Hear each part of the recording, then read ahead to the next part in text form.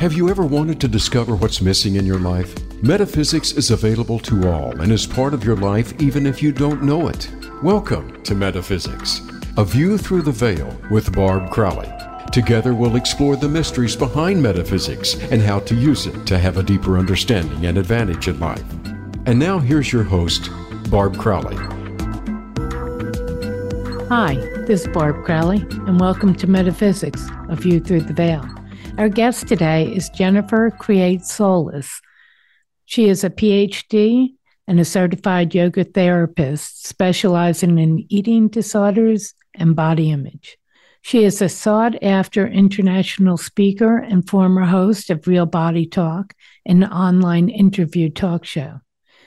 Through her virtual school, Yoga for Eating Disorders, Jennifer offers individual yoga therapy, groups, classes, and continuing education and mentoring for professionals. She is the author of Body Mindful Soul and The Courageous Path to Healing. Welcome to the show, Jennifer. I'm so glad to have you here, and I'm really interested in your story and how did this start? How did it happen? Well, thank you so much for having me on. I'm so grateful for the opportunity.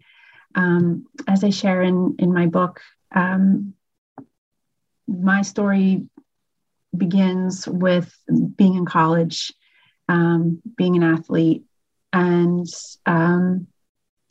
feeling, up until that point in my life, feeling really confident and steady in my self-esteem and on a path, embracing life, loving playing sports, not really having a disconnection from my body or my spirit or myself, and experienced a kind of difficult moment with a coach. At least I received it that way. We were at crew practice on the water, and the coach from afar, yells through his megaphone, "I can tell how hard you work by how your body changes." And I don't know, I often wonder, did anybody else in the boat hear that but me? But I took it in so deeply. Because as someone who was a people pleaser and a rule follower and wanted to be the best at everything that she did and please the coach and please her teammates, I took that in and felt like, oh my goodness, is he talking to me? Is he saying I'm not working hard?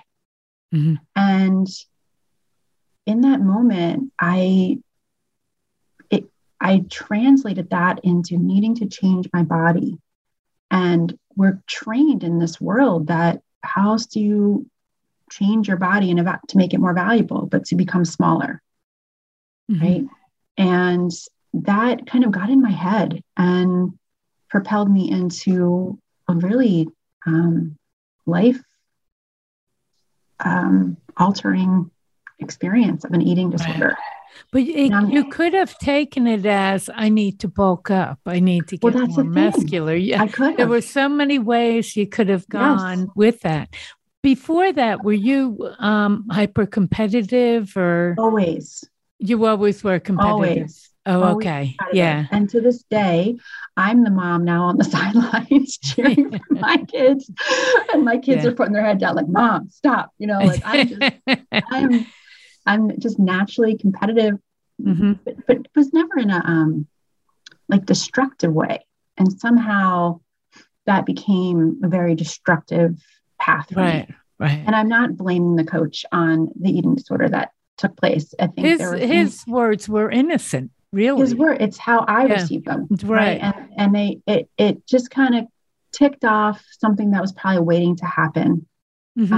Based on some things that had taken place earlier in my life, feeling pretty strongly that eating disorders are in my family line. And they do have a genetic component. So again, are they in your family line? Eating? I think so. I think so. Yeah. I think I'm the only one clinically diagnosed, but I definitely recognize it in some family members. Yes. Now, let me ask you, because this, caught my attention, and what you heard from that coach was my body needs to change.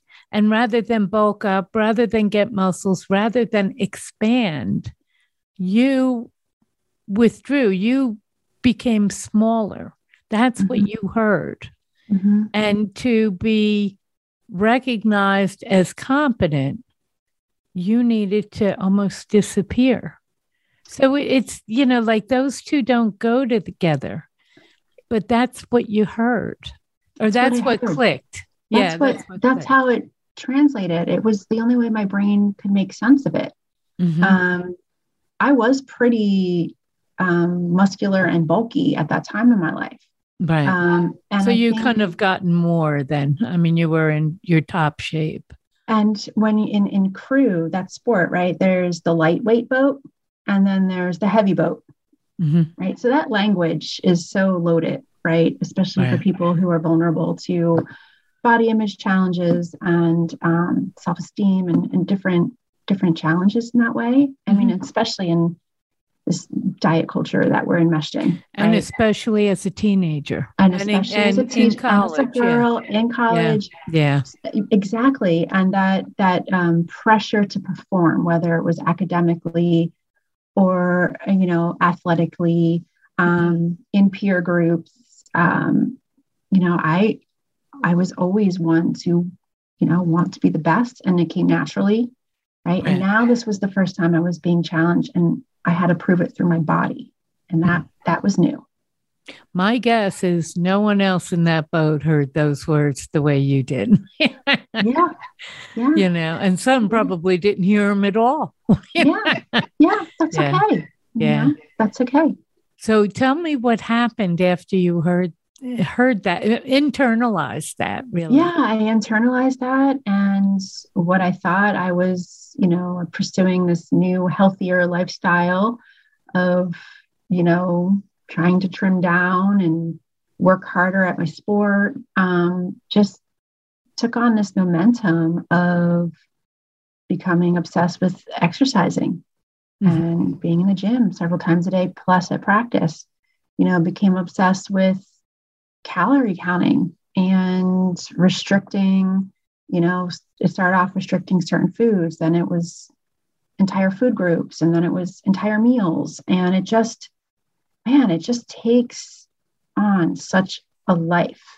Right. It becomes the center of your life. It does. And it was never the intention to self-destruct, right? I was on a mission to prove my work ethic. Right. But it took hold, and it gives, in the beginning, that experience can give one a sense of power, right? And but control as well. Did you feel out of control? Because I read your book, that part saying about how, you ran 3 miles to the boat, and then you got it, and you loved it. You seemed to love that run. I almost could feel it through the book. And I always loved that. So peaceful. And early morning run. You seem to feel in complete control of your life, yet this, so much of controlling your food, not only changing your body, but it is like a lockdown of control. It is. And what I came to understand, and what I often will share with my clients now who I support, is that, yes, it's about control, but I think it's also about power, feeling powerless somewhere in our lives. Yeah. And when I had to leave school and go into treatment, and this theme of disappearing, of shrinking, showed up, right? In conversations with therapists and others. It was the realization of how powerless I felt about things that had happened earlier in my life, like my parents divorcing. I was 5. I had no power over that. Right. And a 5-year-old thinks it's their fault too. That's one of the ages where you really think you're completely powerful for whatever crazy reason. Yeah. Well, probably because you have a big birthday party when you turn 5. I don't know. Yeah. But, that had happened, and some other things, grief and heartache and things that, I felt powerless to, right? So we are trained that we can gain power through our bodies, through diet culture and these different beauty ideals, and, and certainly now in the world of social media, those messages can just really bombard you if you're tuned into them, right? Social media is deadly. It can be. Yeah. So, so that, that experience really woke me up to some of these ways that I approached life that were unhelpful. Whereas, being a perfectionist in grade school and high school may have served me. It wasn't going to serve me for the long term. Yeah. Not, building the skill of how to set boundaries, right? How to prioritize myself, how to understand that I can take care of myself and care for other people in my life, and do my work, and whatever those other things are that I care about, that prioritizing taking care of my physical body, my spiritual body, my mental body, right? Like it is not wrong to prioritize ourselves. Mm-hmm. What surprised me too is you're a very intelligent, accomplished woman. You're a PhD. And your mental, as you call it, your mental body, your mental process left you completely. As you controlled the food, you became weaker. You became unable to think clearly. You even see clearly. And yet you never put it together that you were starving. That part of the illness, and this is an illness, your intellect never came in to look at, you're dying here. You're starving. I think it did in my relapse later in life. In the relapse, you had the tools then, but in college. And so tell us about that in a way, step by step. Your as you call her, your homie, but your roommate of 2 years, and then you lived alone. She actually saved your life. She absolutely saved my life, and I tell her every day to this day. Yeah. She did save my life. I think it's important to like share with everybody that, eating disorders, as I talk about them, they are a way to cope with pain, right? They're a way to cope with pain, whether that's mental pain, physical pain, spiritual pain. They're a way to cope with trauma, right? So it's not that my intellect wasn't there. It's that this pain that was inside of me was so deep. And obliterated everything else, basically. Exactly. And so, I think sometimes eating disorders get this rap of like being about vanity or being a diet gone wrong or a phase. And I think it's just important, like other mental illnesses, right? Like there's a reason they're there. And a lot of times it's how we're trying to cope with our pain. It's not a sustainable way to cope, right? It's almost like blinded, except that you're not aware of the pain, but blinded by pain, and you cannot see reality anymore. Absolutely. That's such a great way to say it, Barb. And so the focus on one's body, on food, on controlling these things, that's where the attention goes, right? And it kind of numbs out all the sensations, all the pain, the spirit, the mind, right? It just kind of numbs it all out. I'm also surprised, I have to say, and a little disappointed that your coach on crew, some of the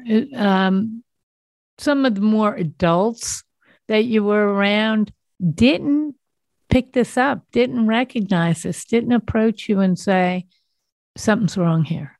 He had to see that you were becoming weaker. He had to see that was going off balance. You could not possibly, and crew is a team sport.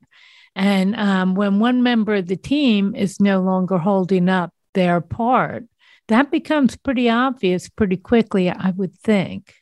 Yeah. And how did he not come to you and say, something's wrong here?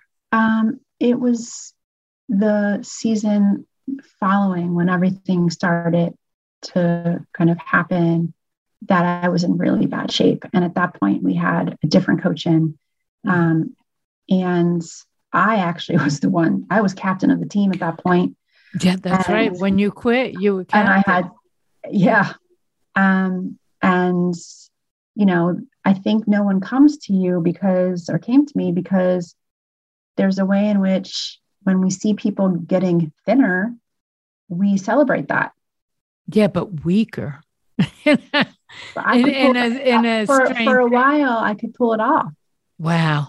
Yeah. Yeah. Because, that crew takes a lot of strength. Yeah. But then I knew when I knew I couldn't keep up with it at that point. Yeah. Were you afraid of being found out? Or that never entered your mind? No, because the eating disorder can really become one's identity.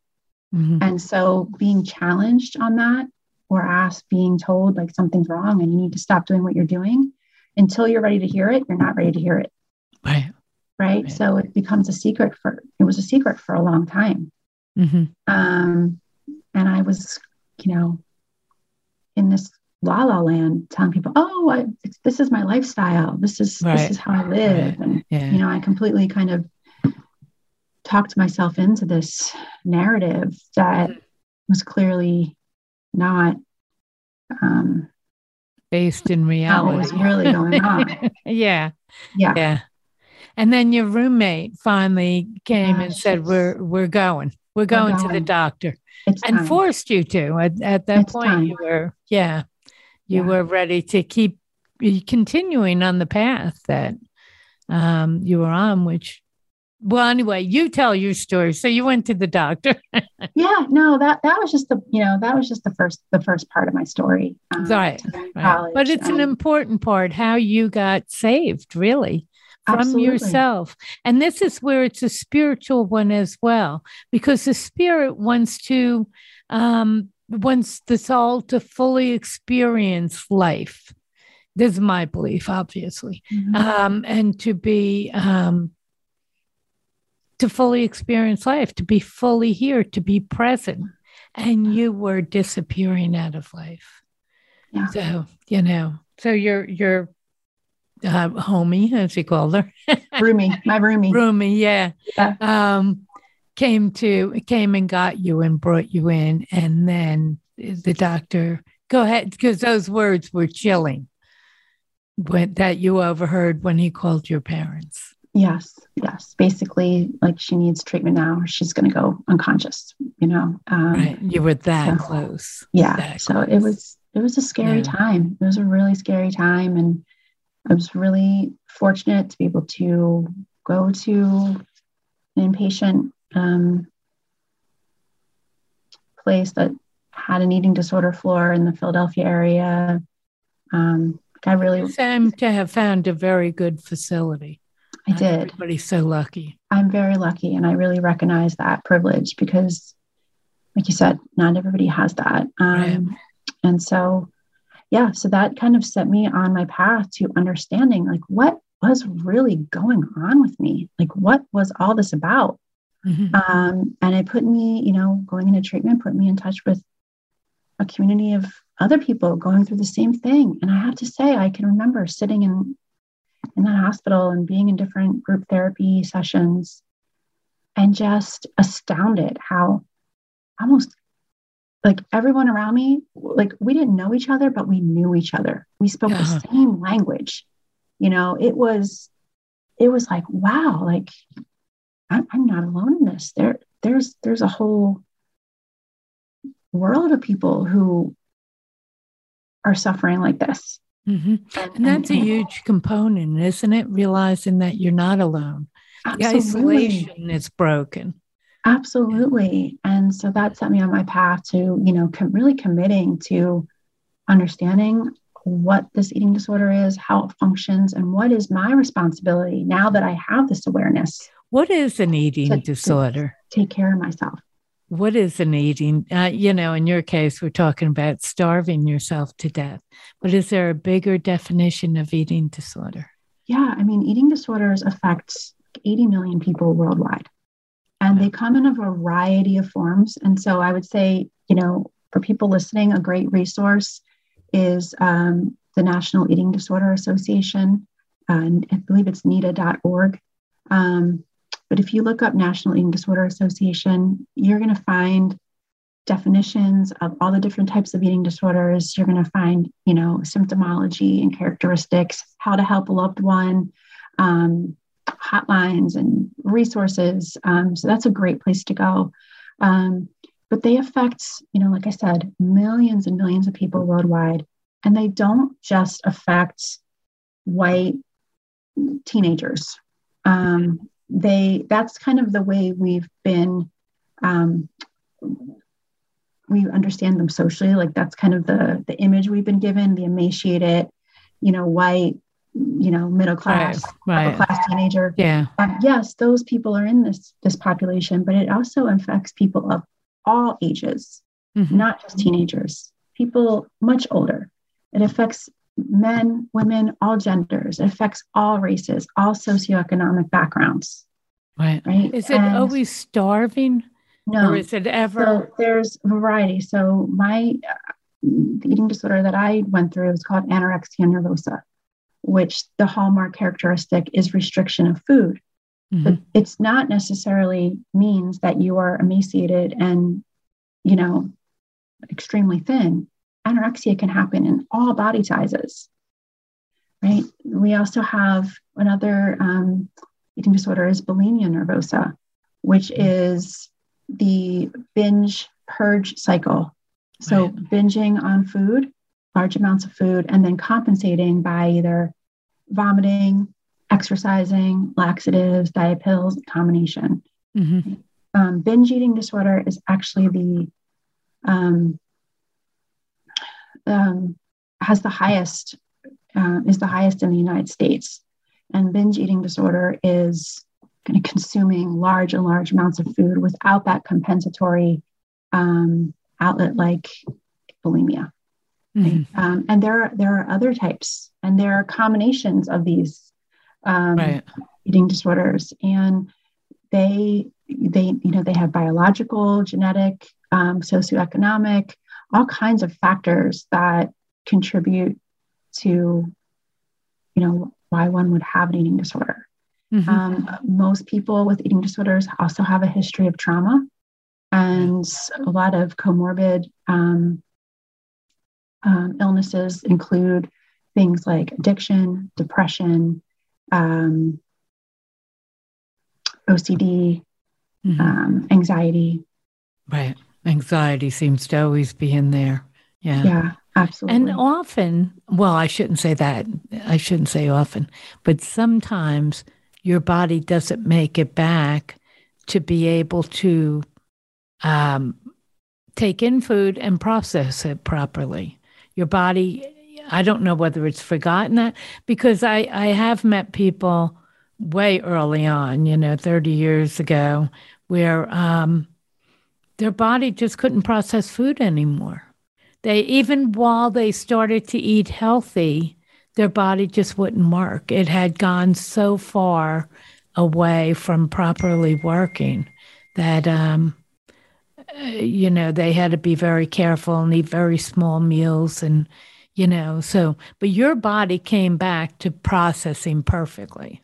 It did. And so when you're going kind of through the recovery or the healing process, having a team of professionals to support that is really important if that's possible for you. So I was really blessed to be able to have a therapist, a dietitian who specializes in eating disorders. I've done many groups after the relapse, and I came out of treatment. I was in a group for quite a bit of time for women 30 years and older, right? A community support.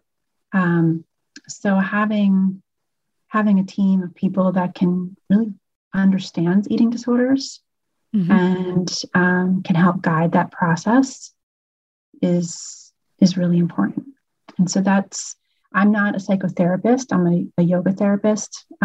It's different, but I have developed a community for people who are on this journey, and through the programs we offer, looking to fill some of the gaps in the recovery experience, and create community, whether it's, through the Facebook group that I have or a call that I lead every week, because I think community is just so key. Like you said, actually do too. That isolation, so damaging. Yeah, being with people who get it. That's what I always say. Like, this is a space to be with people who get it, and the feeling of not being alone. Yeah. I mean, absolutely. I community is just so important.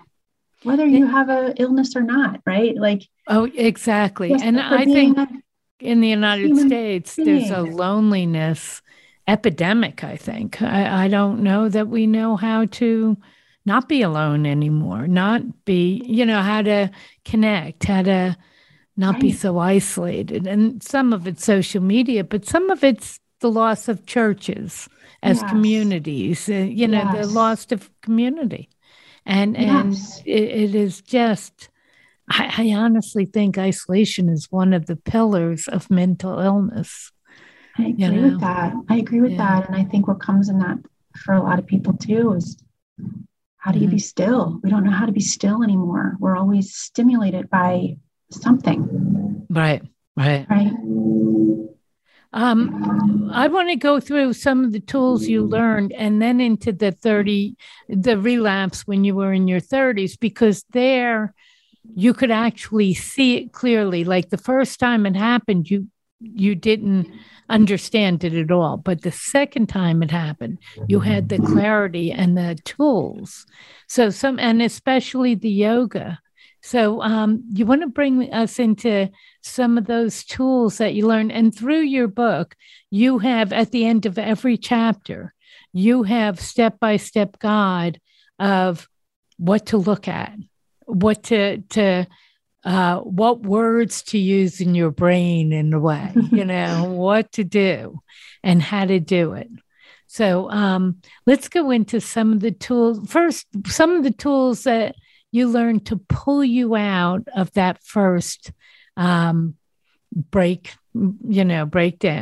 And then, and the fact that it can come back. This is lifelong. This is not a one-off, okay, you got sick, you got better, we're good to go for the rest of your life, as much as we'd all like to think that it's not.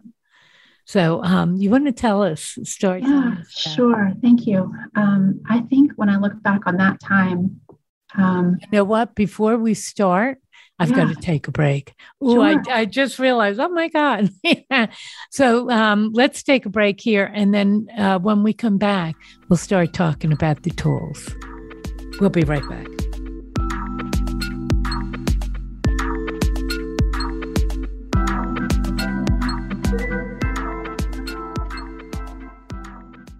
One thing's for certain, life is uncertain. Do you navigate the unknowns? Visit aviewthroughtheveil.com to sign up for psychic readings and classes with Barb Crowley. You can schedule one-to-one sessions with Barb for personal and relationship counseling, pet communication, mediumship, career and business direction, or sign up for one of her classes. Everyone has answers through the metaphysical plane, but they need help to access them. Get the help you need today. Visit aviewthroughtheveil.com. It's your world. Motivate, change, succeed. VoiceAmericaEmpowerment.com.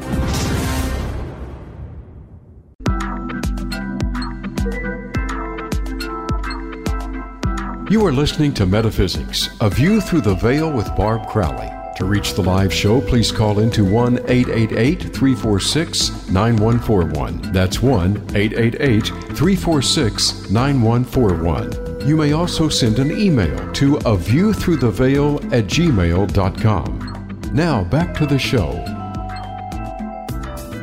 Hi, we're back with Jennifer Criad-Solis, and we are talking about her journey with eating disorder and mental illness, and the mental illness and metaphysics, which I explained at the beginning of our show today.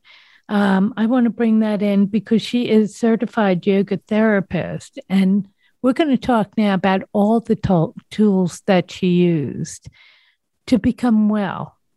And then when it recurred, and the recurrence in her 30s, how she was able to reach back to those.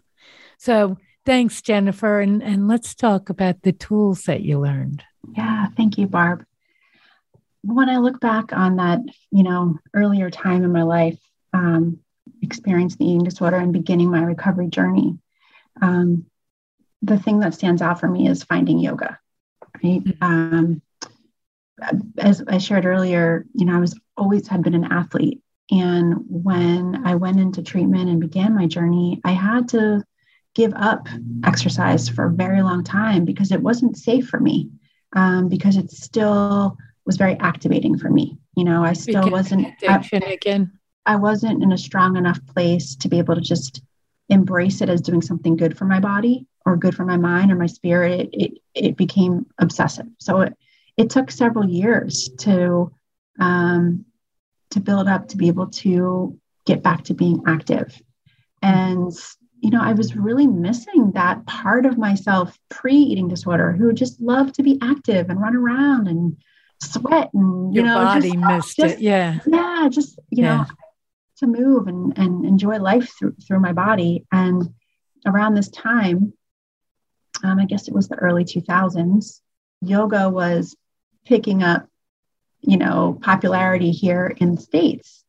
And so I thought, well, I've never done it before, something completely new. It's supposed to be good for you. I'll try it. So I ordered some DVDs and, I was doing yoga in my apartment living room while I was in graduate school. And it really offered me this new experience of, having something new to learn because I'm a student at heart. I love to learn new things. Gave me something new to learn. It presented this way to move my body that was brand new. It wasn't about being on a machine and keeping track of time and calories burned. It wasn't about being, in a competitive sport and being the best or winning, right? It was just about okay, let's just be here on this mat and try standing on one foot and see what happens. It was so different. And so I really found myself enjoying it. And I realized that as the more I did it, I was learning to pay attention to my body again in a kind way. We're learning to be in your body. And to be in my body. Yeah. But that took time, right? That took time. As I share in my book, one of my first classes, the instructor saying, just listen to your body. I was like, what in the heck does that even mean? Yeah. I had been, through the eating disorder, taming my body and controlling my body and punishing my body and just blocking out what it was telling me, overriding it. Now, this practice was inviting me to just listen. And, when you're doing a forward fold, if your hamstrings, you feel that and it's like pain, stop, don't keep doing it. It's okay. So I found myself in a community where the language that I was immersed in was around listening. It was around compassion. It was around patience, learning to take care of yourself, paying attention to yourself, letting go of expectations, all of these messages that I just, my heart took in and they were so healing. Learning being a full person. It's really being a whole person. Whole person. Yeah. And you can find that in getting still and noticing your breathing, right? You can find that in just wiggling your fingers and wow, I'm here right now. Yeah. And so these lessons that I was learning and maybe even relearning, in that time were really pivotal for me. And I have to put in that these are not only physical lessons, but they're spiritual lessons in being present, being in body and being present. Absolutely, 100%. Yeah. And that's why sometimes is mental illness a spiritual illness as well. let's talk about how yoga worked for you. Yeah, I mean, it works. It helps me and helped me on so many levels. Initially, in that earlier part of my journey, it was more on the in the realm of connecting with my body, being my body, paying attention to my body, Being learning to present, make, learning to make new choices that align with caring for myself and listening to myself. Later in my journey, after the relapse, when I began to train to be a yoga therapist, that's when yoga began to be now like a capital Y versus a small y. So in the beginning, it was just like it was going to class, doing the movement practice, right? It was hugely beneficial. And then later in my life is when I learned about the philosophies and the other types of practices within yoga, breathing, pranayama practices, or meditation, or mantra, some of the other practices. And before we go to those, though, you got well and you were fine, and you went on, you got married, you had 2 kids.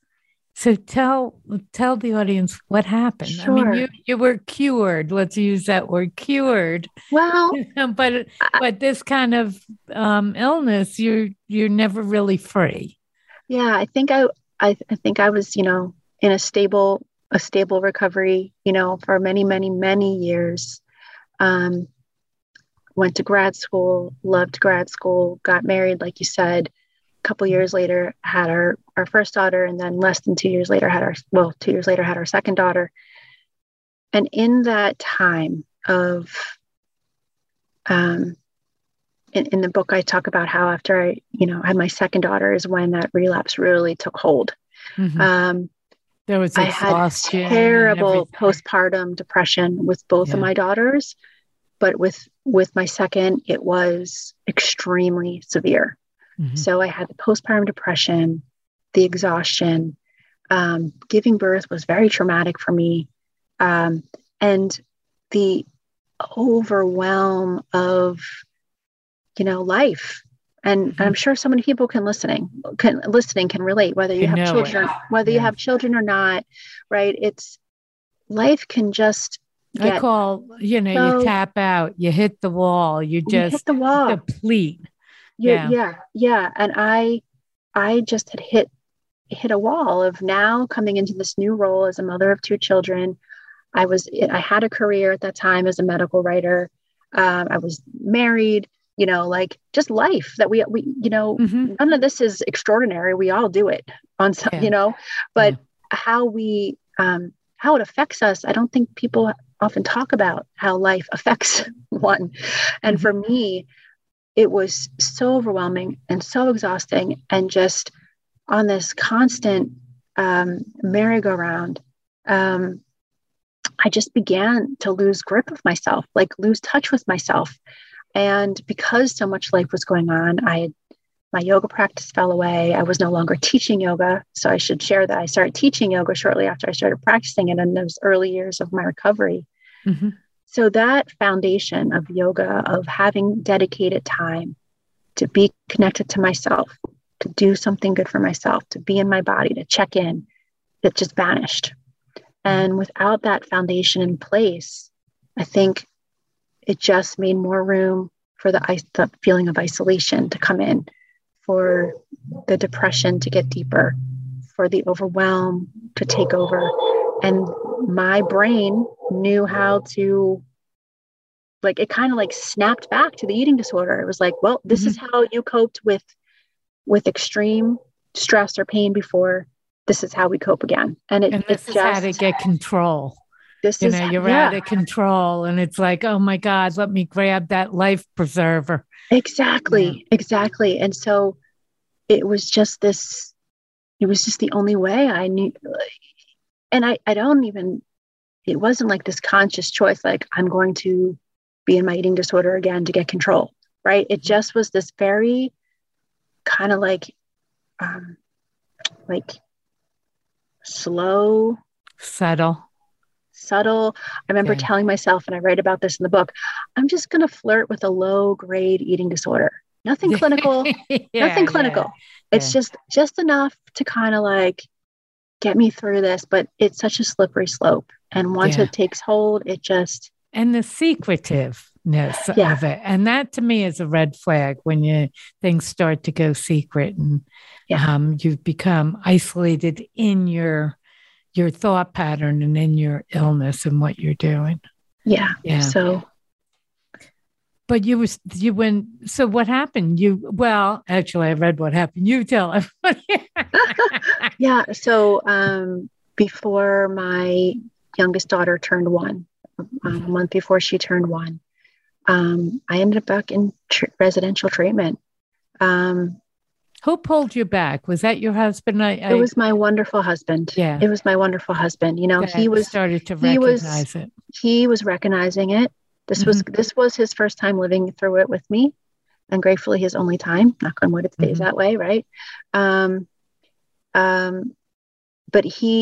was losing weight really quickly. Now, I had been breastfeeding up till my daughter was 8 months, so I was, really mindful of that, and it was kind of walking this line of making sure I knew she got what she needed, but also not really taking care of myself. And then once I stopped breastfeeding, kind of all bets were off, and I just spiraled. And it was really clear to my parents, my sister, people around me. Everybody saw it, yeah. And then I hit a point where I was ready to see it. It was Mother's Day, and I share the story in the book. It was Mother's Day. We were walking in the park, and I was so weak I couldn't push the stroller. And that was the moment. It was like, no. This is not right. This is not right for my family. This is not the kind of mother I want to be, the wife I want to be, the woman I want to be. I know where this is going, and it's a dead end. And I need to take responsibility right now. And it's like you snapped too. You woke up. Yeah, I woke up. Too. It's like, I can see it now. I understand it. It's time I can't pull myself out of this on my own. And I know that I need help. And it's time to get back into support and community. You have a quote in your book, Rumi's quote. Do you remember the quote? It was being asleep. It was talking about being asleep. Yeah. And you go to some of these spiritual teachers of, okay, bring me back. Bring me back. Bring me back. Yeah. Bring me back. So you went back to your old therapist, your lifelong therapist. Yeah, I did. First I went into residential treatment in a different location than where I previously was, and then started the journey of residential to day treatment to outpatient to working with my wonderful therapist, Linda, again. Right. And how did yoga help you with that? Because, and I have to say, in your book, you go through it, as I said, every chapter has things at the end of the chapter to pay attention to be aware to vocalize, even in your own head, the certain thoughts that you need to watch for or say. Yeah. And then you went back to yoga practice. I did. While I was at residential treatment, I had to get really clear with myself about how was I going to stay well, because life was going to be overwhelming for a very long time. So what do I need to put in place to prioritize my mental health, my spiritual health? And getting back to yoga was one of those things. And so when I was healthy enough, stable enough in my recovery, I returned to going to classes that weren't competitive or super fitness focused, classes that are focused on, more gentle in nature. And I decided, the competition to you is a trigger. Is that not anymore? Not anymore. But when you are in those early phases of, getting back in touch with your body, being in a competitive fitness focused environment that often reiterates, that keeps you out of body too. So you're not paying attention to yourself. Exactly. You're paying attention to what they're doing. So you're out of body your attention is out of body. That's correct. Right. Yeah. So I just had this yearning to learn again, and was really fortunate that there was a school near me that offered a 3-year yoga therapy program. And yoga therapy is different than a yoga class in that it's more of one-on-one work, working with clients. It can be done in groups, but it's really bringing in the tools and the practices and the philosophies of yoga to support people in the changes they want to make in their lives. Mm-hmm. Right? So when I entered this training, all of a sudden my whole world was rocked again, because now I was learning the philosophies and I was learning the concepts of yoga. And this What is are where some of them that helped you the best? My spiritual practice really deepened. So one of the cornerstone practices of yoga is ahimsa, which is often translated as non-harming. I like to talk about it as kindness, right? Mm-hmm. And it's a call to action to practice kindness in our words and our thoughts and our actions with ourselves, others, and the world, the environment, animals, everyone. Mm-hmm. You considered and I'm pulling this from your book, you considered your eating disorder a violence against yourself. That is absolutely right. And so when I learned about that philosophy, mm-hmm. it was such a wake up of, oh my gosh, these behaviors and thoughts are so violent. This is a mm-hmm. violence to myself. You're trying to destroy yourself, really. Yeah. I mean, that's not like intentional, but that is what is happening in this mm-hmm. process. Yeah. And so, really recognizing the violence in it and learning to make new choices of how to cope that are kind, that take my whole being into account, that aren't destructive. Learning about the concept of santosha, which means contentment. I think often we translate contentment as this idea that we're happy, but mm-hmm. in yoga, contentment is this idea of, can we be with what is? It doesn't matter if we like it mm-hmm. or if it makes us happy or not, but can we be with this moment? And then can we assess what's the next step I need to take for myself? So if this moment isn't serving me, first, mm-hmm. can I be with it and recognize it and see it and not judge it? Can I take a few breaths with it and be present to it? Mm-hmm. And then can I recognize, okay, is this what's happening in this moment okay for me or not okay for me? If it's not okay for me, how am I going to empower myself to be proactive and take the steps that I need to take to help myself, right? Mm-hmm. So learning to can we be with what is? And remember, we have the power of choice.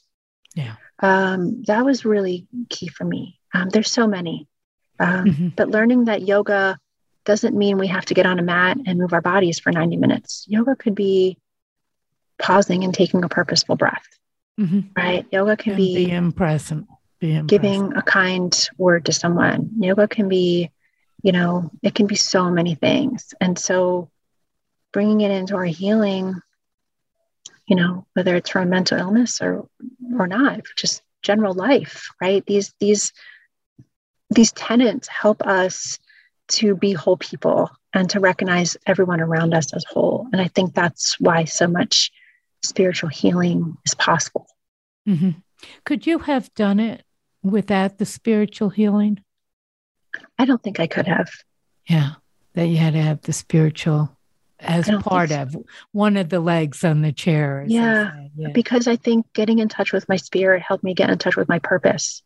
Mm-hmm. And when I found my purpose and I was able to kind of transform this suffering into a calling and a calling in the fact that you could share your yogic practices. Yes, in the work that I do now. And you do yoga for eating disorders. In fact, I think that's your website, right? That's correct. Yeah. Yes. How do you bring them in? How do you bring the student into themselves? As a yoga therapist working with my clients one-on-one, and I'm so blessed, I have clients all over the world. We work together online.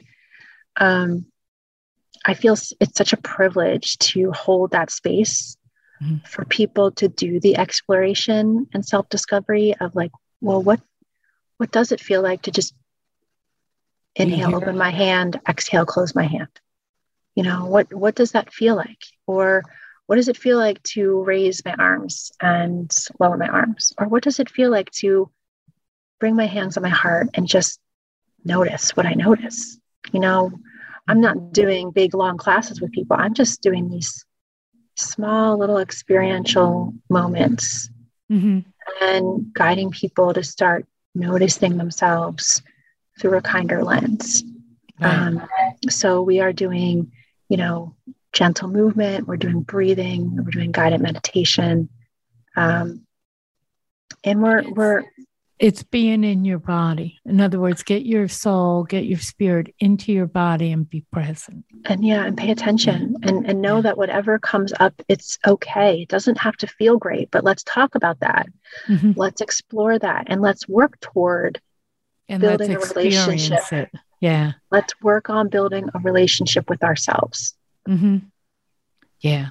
Tell me about, because this was a big thing. Take a seat. I love that you love that. I do. I was in a yoga class practice as a practitioner, and the teacher who I just adore and has been very key to my healing. I talk about her in the book, Erica. She just has a wonderful style and way about her, and she invited us to take this pose called chair pose, where you're standing and then you reach your arms up, you bend your knees, and you kind of sink like you're sitting in a chair. And she says, take your seat, yogis. And my ears perked up, like, take your seat. Like, I had been a teacher for so long. I never used those words or heard those words for this pose. And it just made me smile and made me think, like, take my seat. Like, what does that mean? Take my seat. I really concentrated on this metaphor. And, by the end of class had kind of come around to realizing, like, take my seat. That means take your place in the world. That's it. I'll take my place in the world and own it, own it, don't hide it, own it. Right. In a way, you ought to write a book, and that should be the title. Take your seat. Yeah. Yeah. So, we're going to have to close, and I want to make sure everybody knows where to find you. Yeah. Thank you so much. You're welcome to check out my website. It's yoga4, which is the number 4. yoga4eatingdisorders.com. And you work with people virtually all over the world. Work with people virtually one-on-one, and I have a wonderful faculty. We offer all kinds of yoga classes and meditation classes. We do creative arts groups, and I also run a free group every Wednesday called The Connection Call that you can read about on my website. And one of the most important things in this, and then we'll have to close, is you teach people to be fully aware and present and in their body, which without that, I don't know how you get well, to be honest. Yeah. Especially with something like an eating disorder when you're so severed from your body. Oh, so many, the anxieties, all of it. Yeah. So thanks so much for being on the show. I really appreciated your being here and telling your story. Well, thank you. And going out and helping other people. Oh, thank you so much. Thank you. Thank you so, so much. Thank you. Have a great weekend. Take care. Bye.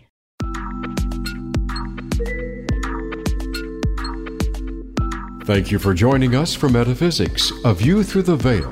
Please tune in for another edition with your host, Barb Crowley, next Friday at 4 p.m. Eastern Time and 1 p.m. Pacific Time on the Voice America Empowerment Channel. Enjoy your upcoming weekend.